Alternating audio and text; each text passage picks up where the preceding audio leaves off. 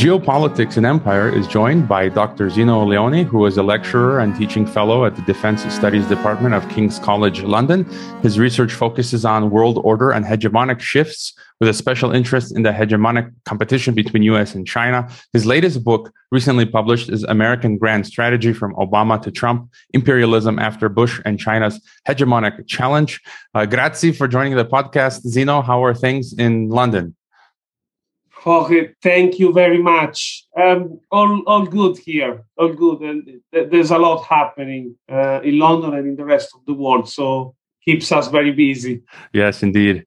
All right, so maybe we can start with your book, and we were discussing, you can give us just a bit of your theoretical framework. You write that the interstate geopolitical competition between the US and China has taken the shape of inter-imperial rivalry, a nuance which you say is neglected by non-Marxists. Though globalization has integrated our economies, states continue to act on geopolitical logic. You talk about hegemony, empire, the American empire, Marxist imperial theory. So before we get into the US-China rivalry, perhaps tell us, what is most important for you when thinking about empire today? Absolutely. So in my book, basically, as you alluded to, I tried to challenge this idea that the study of empire and imperialism, especially through a Marxist point of view, it couldn't focus on the military, the geostrategic aspects of foreign policy. Neo-Gramscian and others in the family of Marxists, for pretty obvious reasons, tend to focus on the economic aspect of international politics. They don't even think in terms of international politics. They think in terms of international political economy, which is great. But I tried to challenge them by trying to integrate in the theory of empire and imperialism, especially from a left-wing perspective, the idea that we can also talk about military rivalry, geopolitical rivalries, clashes between empire, inter-imperial rivalries. And I decided to do that with a highly neglected theory of imperialism, certainly a theory of imperialism that has been neglected in the last few decades. Perhaps it was more popular, in the aftermath of World War I. And this is Lenin's theory of imperialism. I always have to clarify that, at least in that pamphlet, in Imperialism, the Highest Stage of Capitalism, Lenin defined imperialism not as a great power subjugating or occupying, invading another country, but more as a weaker country in particular, but more as interstate rivalry. So that's how Lenin defines imperialism in that short book, in that pamphlet. And there are two very important pillars in that theory, which are very relevant in the competition between the US and China. One is, the first one is the fact that the international environment is highly competitive. Global markets are very competitive. Therefore, different multinational corporations, they try to collaborate, to cooperate with their national government, where they are originally based, in order to have political support to unlock opportunities in the international system. That's very crucial. We shouldn't believe the myth of free market, at least not all the time. Sometimes, very often, these companies, big businesses, cooperate with their governments and compete in the international arena. For example, take France and the fact that it got very upset because it was left out of AUKUS. There was a specific case of the French government trying to push hard to promote its strategic industries. That's why they were very upset. So that's what we're talking about. And this is one pillar of Lenin's theory of imperialism. The other pillar is about the fact that great powers rise and fall. And they rise and fall because wealth circulate, moves around, and capital always live. They go from one country to another in search of economic opportunities, in search of better deals or better conditions for lucrative businesses. And this is what's behind the fact that this is what's behind globalization and the rise and fall of the decline of the US and the rise of China. And so with these two pillars, Lenin tries to explain that, this is why countries go to war, essentially, or go to war or compete in the international arena in order to recreate those conditions of profitability, in order to promote their company, their strategic companies. And I think this is a good picture, good way of framing what is going on between the US and China. And maybe then again, before moving ahead, taking a look at the state of the U.S. today. In your book, you've said that you don't think American grand strategy was ever really isolationist, that it oscillated between full and selective engagement in international affairs. But now the unipolar moment is over, and supposedly it will be more difficult for the U.S. to engage the world. You say that the world order is transitioning toward an uncertain structure, but with features that are unfavorable to the United States compared to the immediate post-Cold War era. What comes next for America as a declining superpower? We see internally there are a lot of cultural, socio-cultural, political divisions. Economically, it's not doing well. And then we've seen the retreat from Afghanistan. In the eyes of the world, America seems weak now, and other countries are becoming more confident and aggressive, Russia, China, Iran, and so on. So what are your thoughts on that? Yeah, I'd like to take a step back first, because, as you say, yes, the unipolar moment, the liberal international order is in a crisis. But actually, one of the points I always try to make very, very vocally is also in the book on American grand strategy from Obama to Trump, is that the liberal international order since the end of World War II has worked fairly well, fairly conveniently for the United States. It was beneficial to the United States. Why? Because the United States had a very competitive, advanced technological economy. And so they had an interest in exporting, in opening up the world economy. They had an interest in free market and international rule of law because it was convenient to their very competitive multinational corporations. There is this is the story of the liberal international order until more or less Trump, if you want. But there is a flaw, there is a limit in the strategy. You cannot have a global order. You cannot promote globalization if you don't have other countries, other economies acting as locomotives of this world, of this global order. To put it in a simple way, who do U.S. companies sell to if there's nobody buying? Essentially, that's the point. And so, in order to achieve that, the U.S., we have seen it many times in history, they had to encourage other countries, other great powers to rise, to develop, to open up, to become, part of the family of the liberal international order. And this is where all the problems with China began. And this is when, China started to develop, started to somehow imitate the United States in a very efficient way. And it has become a competitor of the US nowadays. And we'll talk about that later on. But so what's going on with the liberal international order now? The problem is that it doesn't work efficiently as it used to work. It doesn't benefit anymore the US as it used to. There are too many competitors, especially from an economic point of view. And the US is unable, and we see this in the crisis of the World Trade Organization, is unable at enforcing, free market rule of law. We see this in the many failed negotiations within the WTO, and this somehow explains the Obama administration, but above all, the anger of the Trump administration, because it's the Trump administration that realized that the liberal international order wasn't anymore convenient as it used to be for the United States. And so, yes, we have been entering a phase of transition. I think many agree that will last probably about 20 years, perhaps, who knows? And definitely it's taking us towards a post-American order. I think we are already there.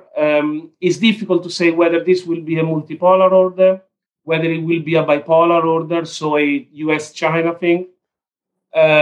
Some people talk about apolarity, so no real hegemon, and they say this is concerning. Others talk about a multiplex order, so the overlap of different features, authoritarian and liberal features in the international order. Certainly, it's an order which will have less stability compared to the unipolar moment of the 90s, where there was an hegemon who could impose its will over the others in the international system.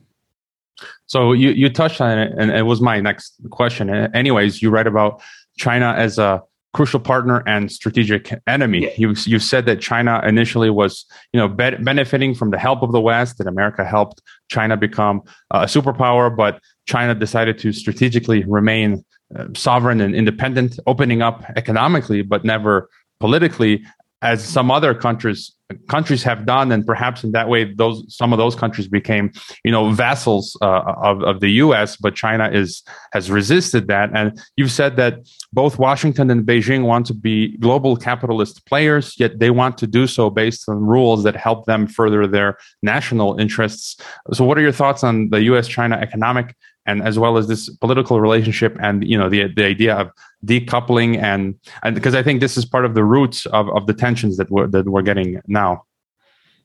Yes. So I make this argument that the U.S. and China are best friends and worst enemies at the same time. So especially China is the U.S. best friend in the sense that it has been the locomotive, as I said, of that global economy that was so crucial for the U.S. economy ultimately. But it's also that China has become also the U.S. worst enemy for different reasons. First of all, because it has become very successful, especially it is becoming successful in some highly sensitive, highly strategic areas of technologies and industries. And it has achieved this success, let's say in quotation marks, cheating on the U.S. sponsored, international rule of law. In a way, it's a bit unfair to say cheating in a way, but here we need to understand that there are two truths that we struggle to reconcile. On the one hand, China is saying we don't want to respect those rules because they were established by the United States. They're convenient for the United States. We want to challenge them. Absolutely true. So this is one side of the coin.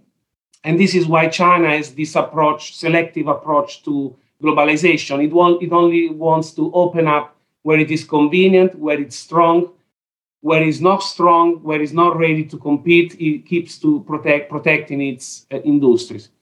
On the other hand, the US, has always communicated to China somehow that they expected China to democratize, to liberalize, and this hasn't happened.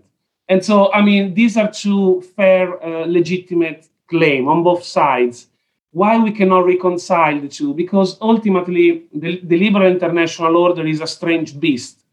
We have the international system of states on the one end, which overlaps with a spatial, transnational network of flows, of economic flows. And there are a lot of tensions. It's difficult, it's impossible to reconcile the state interest with economic interest. Sometimes it's not always possible. And this is also why China has become such a great dilemma. However, please just allow me to add one final thought, because you asked me about the evolution of this relationship between the US and China. The US, at different junctions, the US had the opportunity to, the US made many mistakes when it comes to China, because it was always driven by this idea of opening up, by this idea of globalizing. And we find this in the Clinton administration. Bill Clinton, National Security Advisor, Anthony Lake, said after the Cold War, we need to give up containment, we need to focus on enlargement. And there are many examples like this one in the history of US-China relations. And the US has always had this belief that China was democratizing, but China has never said that.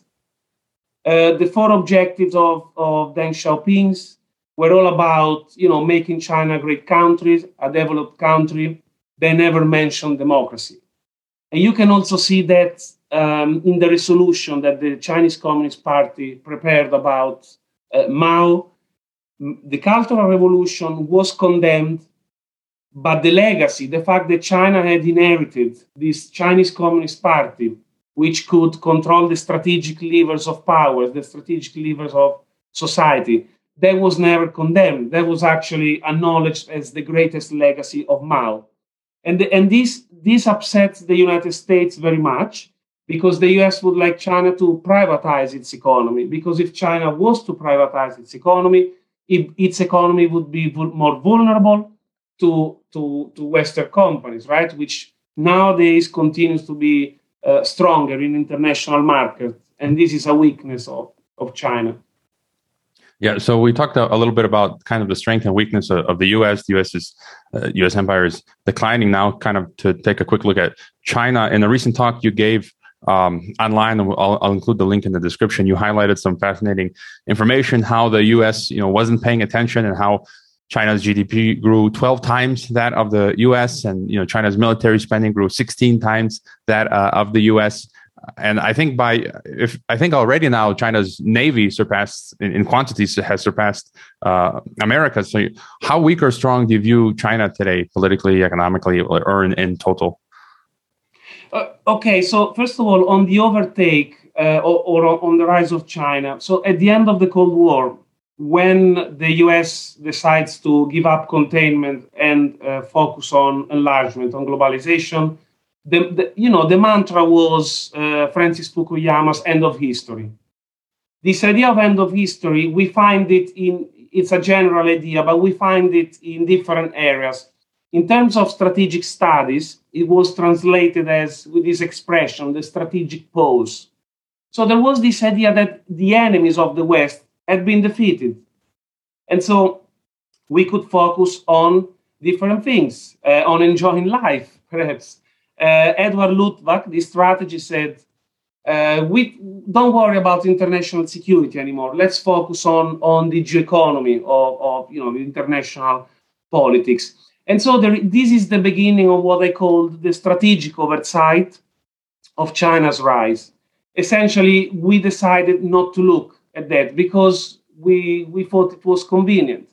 Why it was convenient? Clinton was committed to bring China inside the World Trade Organization. Again, for that, because we needed to globalize the liberal order. And so, just to make a long story short, that's how we, all of a sudden, let's say, at some point halfway through the past decade, the 2010s, we realized that actually China had not only modernized, we knew that, but that it also had a very powerful military. And according to military analysts, China nowadays, it's capable of winning a short-term conflict within the first island chain. So to answer your question, how strong is China? Well, in a way, it's very strong because that first island chain, unfortunately or fortunately, lies on a very highly strategic region or corner of the world, the South China Sea, which is crucial to global trade. So in that sense, China is very strong, has been weaponizing those atolls, those islands, the Spratly Islands.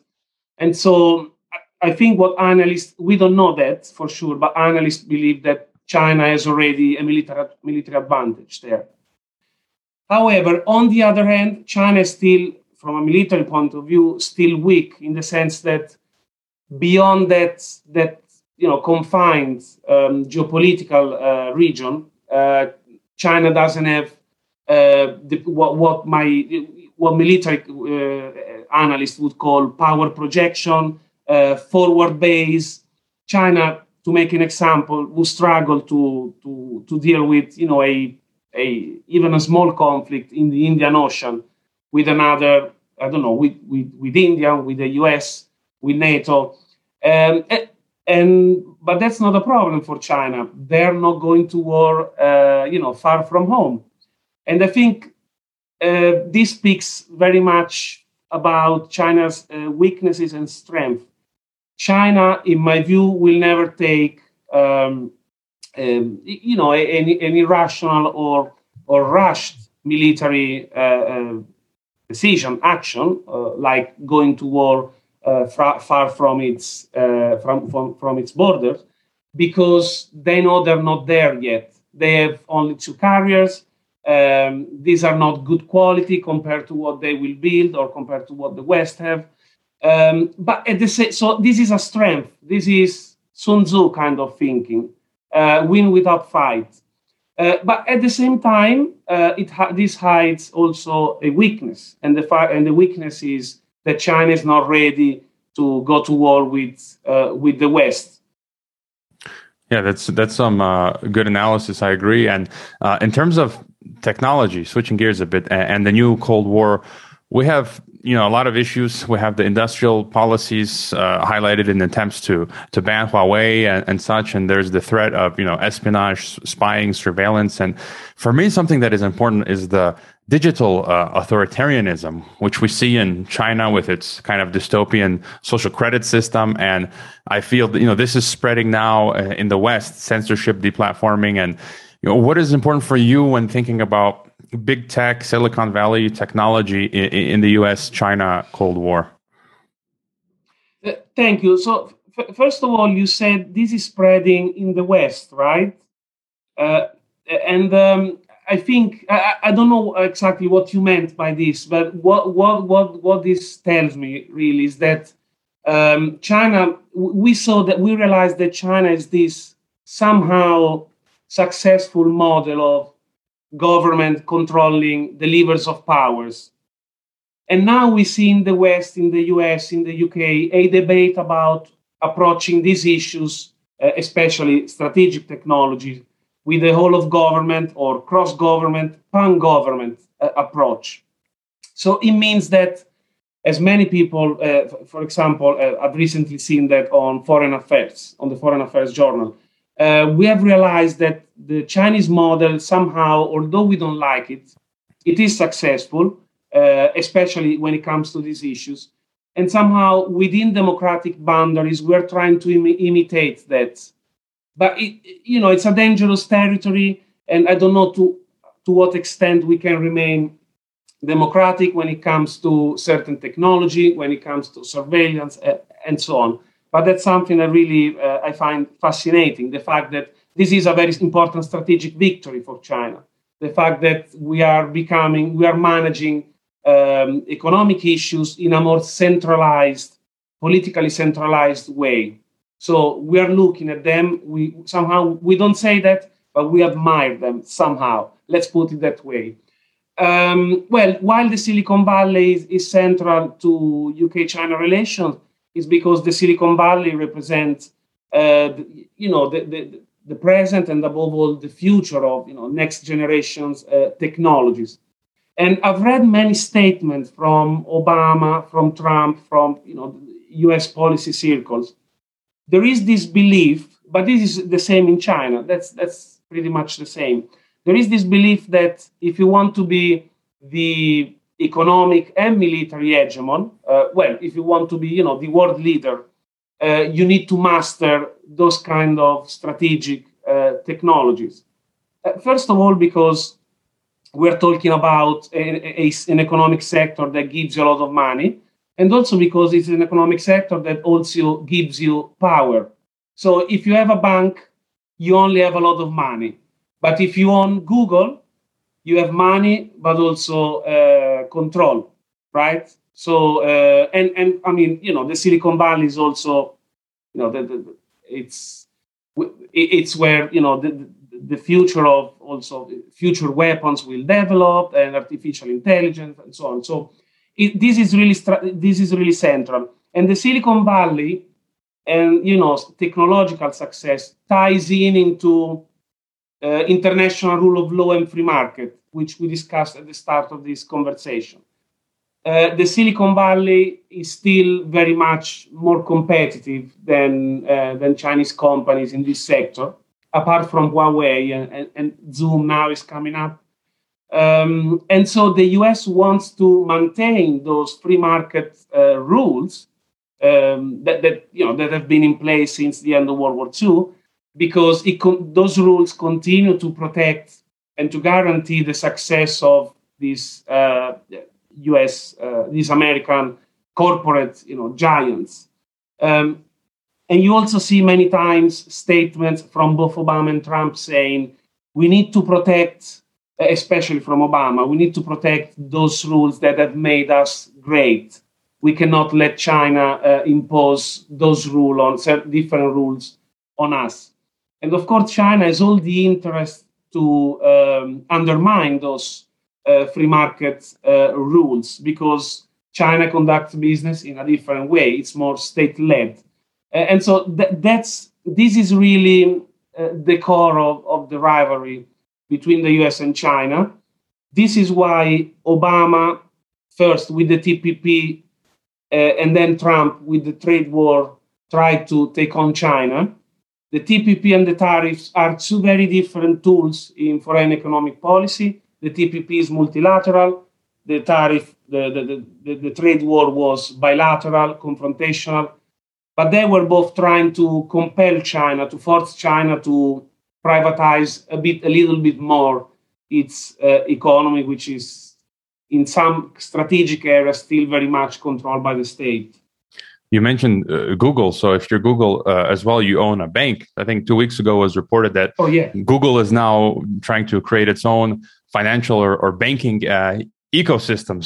So that's getting dangerous, that concentration of power. Before I continue with some of my questions, maybe to ask you, what are some other important or pressing points for you when thinking about this new Cold War, US-China geopolitics or international relations today? Yeah, I think perhaps this might be of interest to your audience, to our audience today. This new Cold War tends to be framed as a clash between democracies, a democracy and an authoritarian country. I think we are really, from a Western perspective, this is, we're making a big mistake, because we continue to look at international affairs through the lenses of that divide. There's democracy, and then there are authoritarian regimes, and that's it. And it's a very black and white way of looking at these things. I think it prevents us from understanding what is China. The main issues with China is not that it's an authoritarian country. The main issue is that China is that it's a nationalist country. Not that it's a communist country, but that it's a nationalist country. And also we continue to offer this, I think, misplaced analysis. I think there's a misunderstanding. It's not really about values. It's more about economic and technological competition. Obviously, this is related to values, because when we talk about value, then this ties into international rules, international regimes, and multilateralism. So values are an instrument here for the West. They have been an instrument for the West, for the US to compete with China. But I think we need to be a little bit more realistic. We should go back to Kissinger. I think that's a very important point that needed to clarify. Perhaps I just want to add that there are interesting similarities with the Cold War. and interesting differences. What are the differences? Well, we are not in a bipolar international order yet. Why we're not in a bipolar order? Because the US and China, although they try to influence other countries, they don't have the same command, the same influence that the US and the Soviet Union used to have. And also, this is different from the old Cold War because there's very much economic interdependence between the two rivals. But why I think is very similar is because, the implications of this relationship are global. They have implications they touch on every industry, they touch on every region of the world. COVID, there's so much going on between them. It's really difficult to conduct foreign policies these days. Let's say if you are Italy, France, Mexico, Australia, very difficult to conduct foreign policy while not feeling squeezed by what's going on between the US and China. So this is always a factor in every important decision. So in that sense, I think we can say it's a new type of Cold War.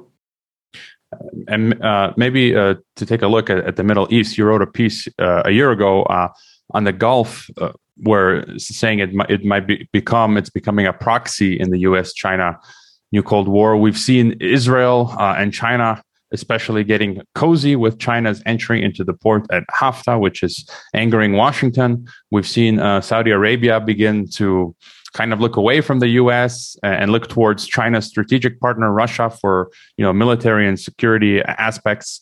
What are your thoughts on the Middle East and China? Sure. So, and this gives me a chance to link back to some of the things we said. So, first of all, I think the Gulf in general is going through a transition. This very much relates to the global transition.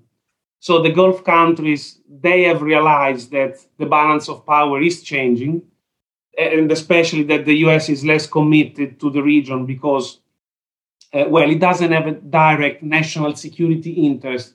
Not that it doesn't have any interest, but it's not direct in the region. Right now, the priority is China, is the Indo-Pacific. They've said it in all possible ways. And the Gulf monarchies, they've realized that. And so they've started to become more cozy with Russia and China. And so also in the region, we see the kind of multipolarity somehow taking shape. And then that's one factor. The other factor is the new Cold War between the US and China. There is a lot of pressures from both parties on Saudi Arabia, United Arab Emirates, Israel. Actually, I've learned about that when talking to European Union diplomats who operate in the region. They told me, it's becoming quite frustrating, quite difficult to conduct our job because we always need to think in terms of, okay, what is the US or what is China going to think? And so that's part of the politics in the region. The case of Israel is not different from the case of Italy, the case of the UK, the case of South Korea. These days, you tend to find the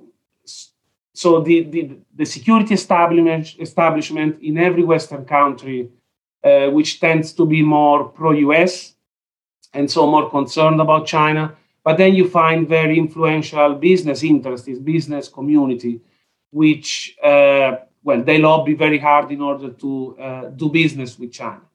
And also, this has to be said, we live in a time of austerity, especially in Europe. And so the Chinese come in with money. It's very difficult to say, no, thank you, I don't want to use your money to build this railway or whatever. And so this creates a lot of tensions also domestically and not only between the US and its partners.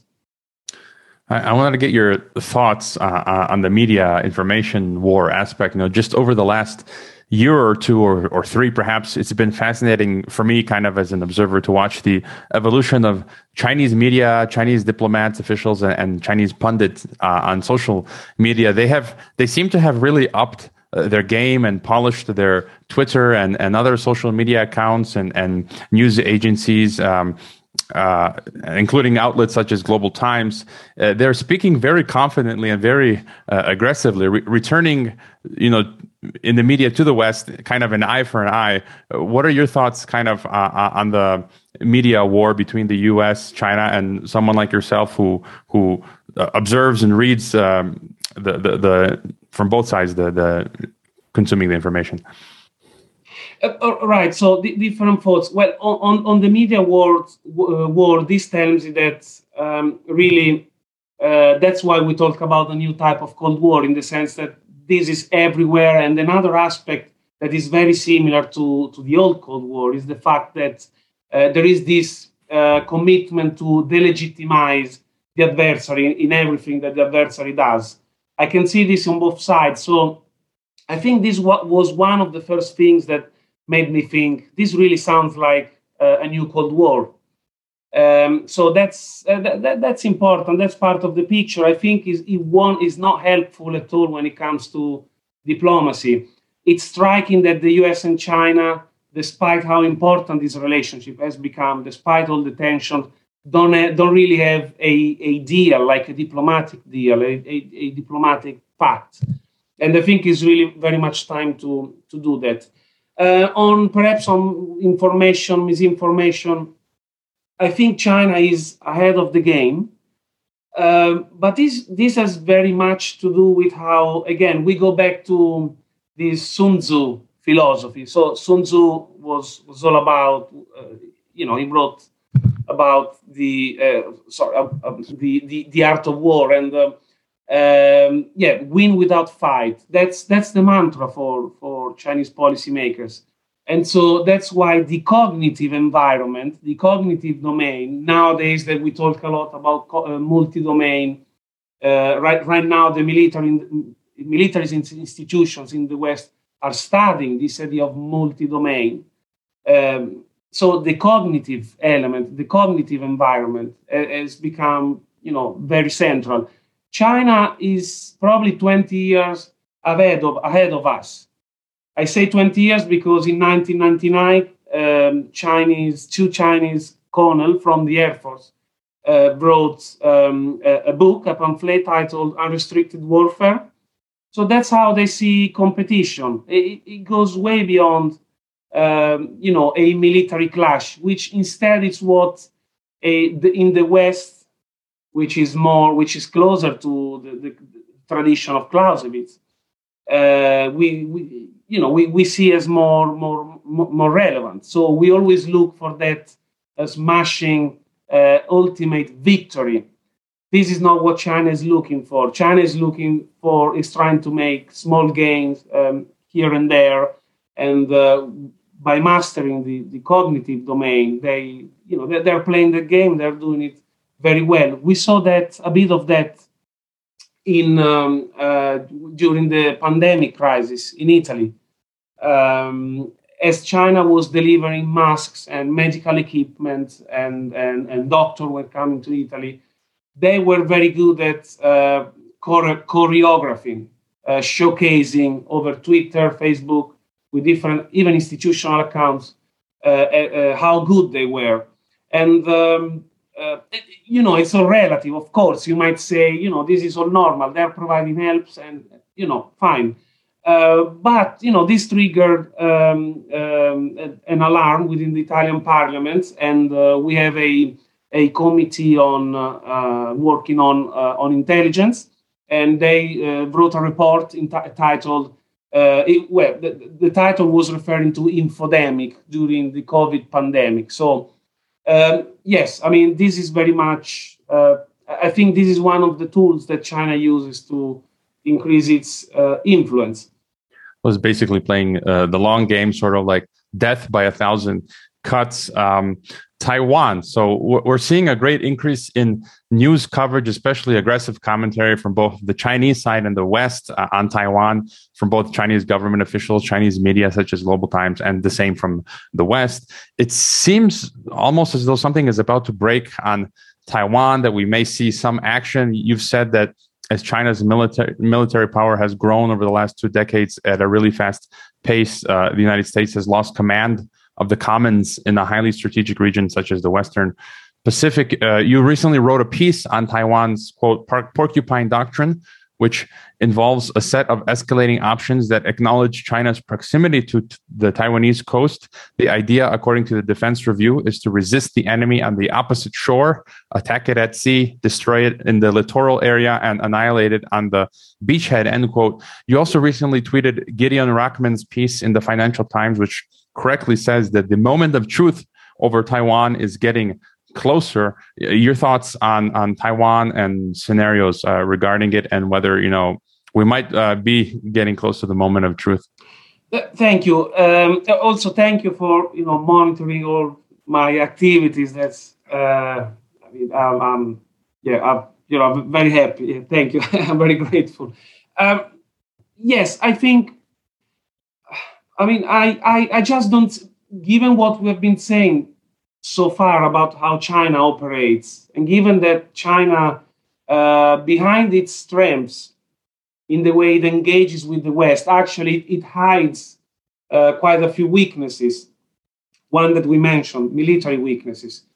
I don't see China as willing to make that step if it's not brought to take that step. And then I'll explain about that. First of all, when we talk about Taiwan, as I tried to explain on that blog, it's not an easy business. It's actually very difficult. I sit, every day in conversation with my military students, and we always repeat that you can bomb the hell out of a country, but until you bring troops on the ground, until you control what's going on there, until you get to know the country, until you take the chance to gain some consensus among the population in whatever way, you cannot control a chunk of land, you cannot control another country. And Taiwan knows that. And so when in the first decade of this century, they were realizing that China was growing from a military point of view too fast, that it was pointless for Taiwan to try to fight and win China. And so they shifted to this porcupine doctrine, which essentially is guerrilla warfare, the weapon of the weak. It relies on early warning networks, as you said, guerrilla at sea, and then above all on the fact that Taiwan has a very mobilized society with a lot of reserves, a very urbanized context, difficult geography. So the ultimate defense for Taiwan is making the life of the Chinese military impossible when it comes to stepping on the island, and also imposing human and political costs so that China, in order to undermine political and moral resolve and consensus in mainland China, which is actually something that the Chinese Communist Party is very concerned with. So that's what it is about. And so I just don't see that happening.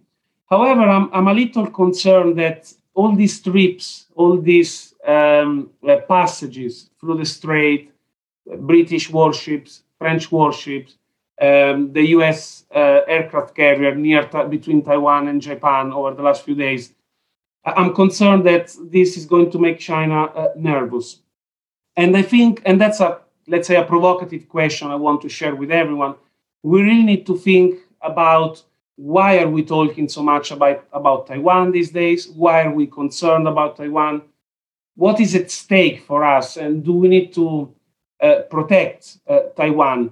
I guess depending on where you live in the world, there will be different answers. But, and it's very important, for me, it's very important that the Taiwanese decide for their future.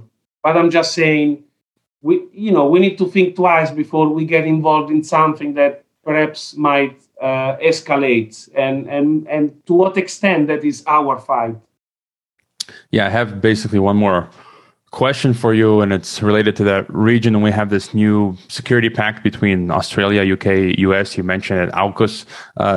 For me, this seems to be preparation for war with China, perhaps not imminently, but at some future point, using Australia as a jumping off point, which would also designate Australia as a target for China. And they're talking about nuclear submarines, nuclear weapons. Your thoughts on AUKUS? Yes, so I'd like to say that when AUKUS came out, I was at an Indo-Pacific symposium in Oxford University. There were people from government, colleagues, experts in the region, especially the Indo-Pacific experts. They were very excited about it. I had the feeling that it was a bit of a, they were thinking, wow, this is a game changer. This is an important development. Personally, I was a little less excited, let's put it that way, for different reasons. First of all, the US and the UK already have military strategic pacts with Australia.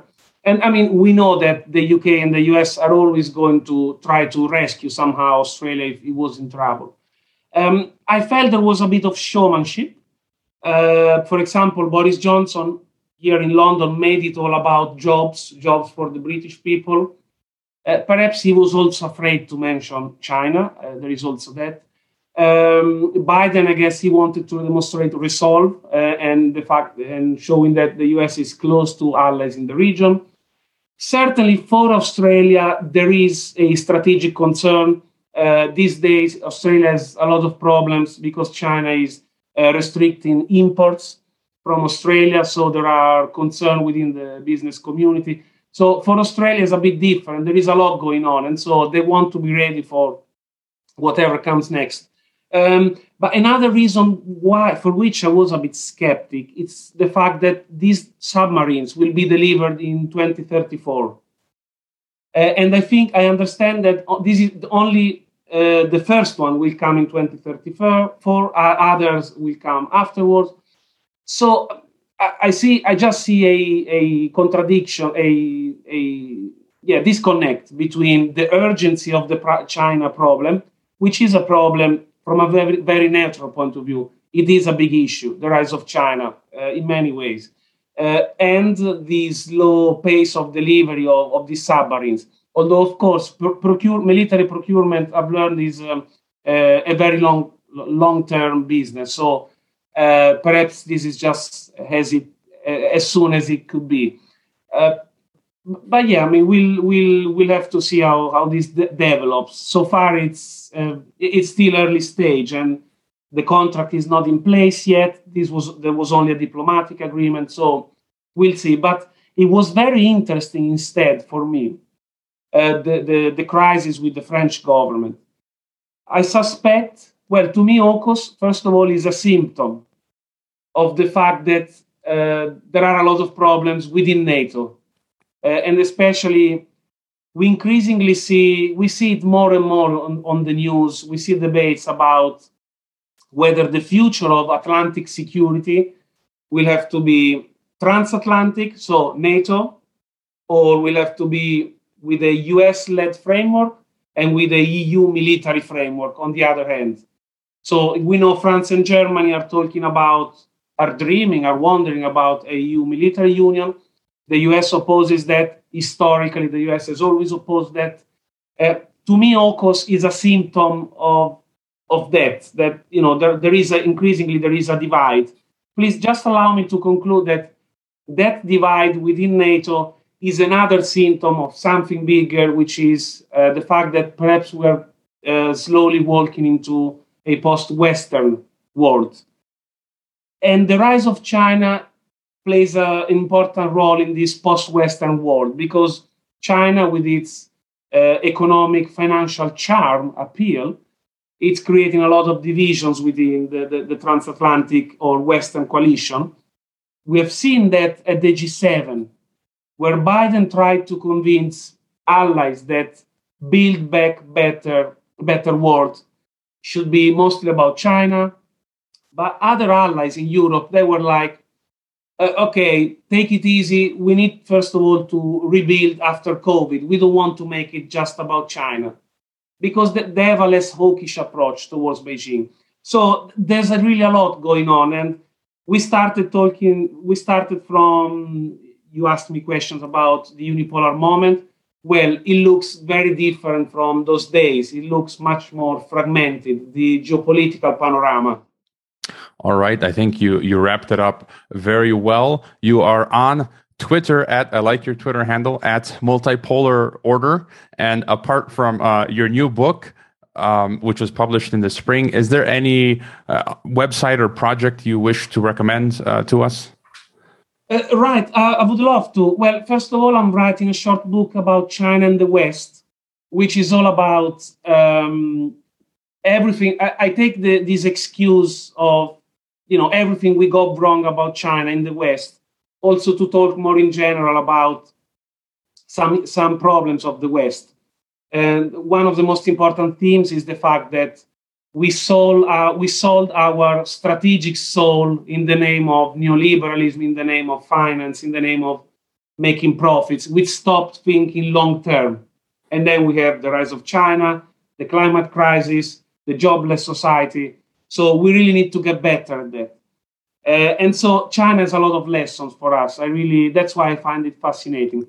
Perhaps I'd like to tell you that I'm part of an association called It's Verona.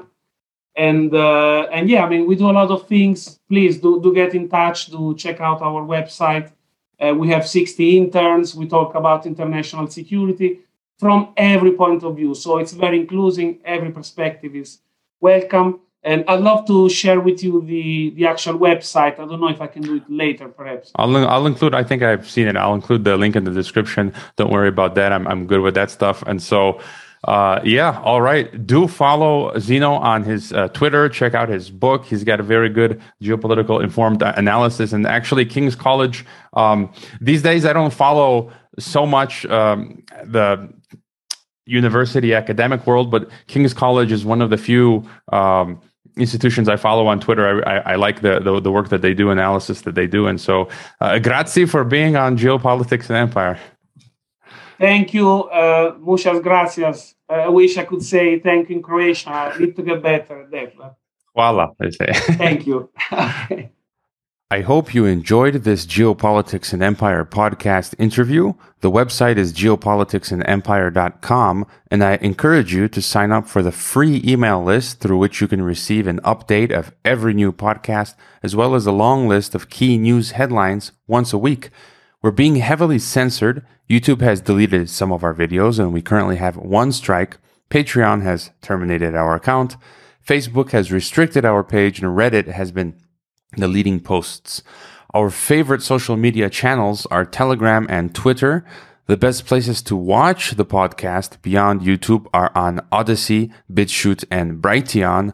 The best places to listen to the podcast are on SoundCloud, Apple, Spotify, Google, or on any other podcast app.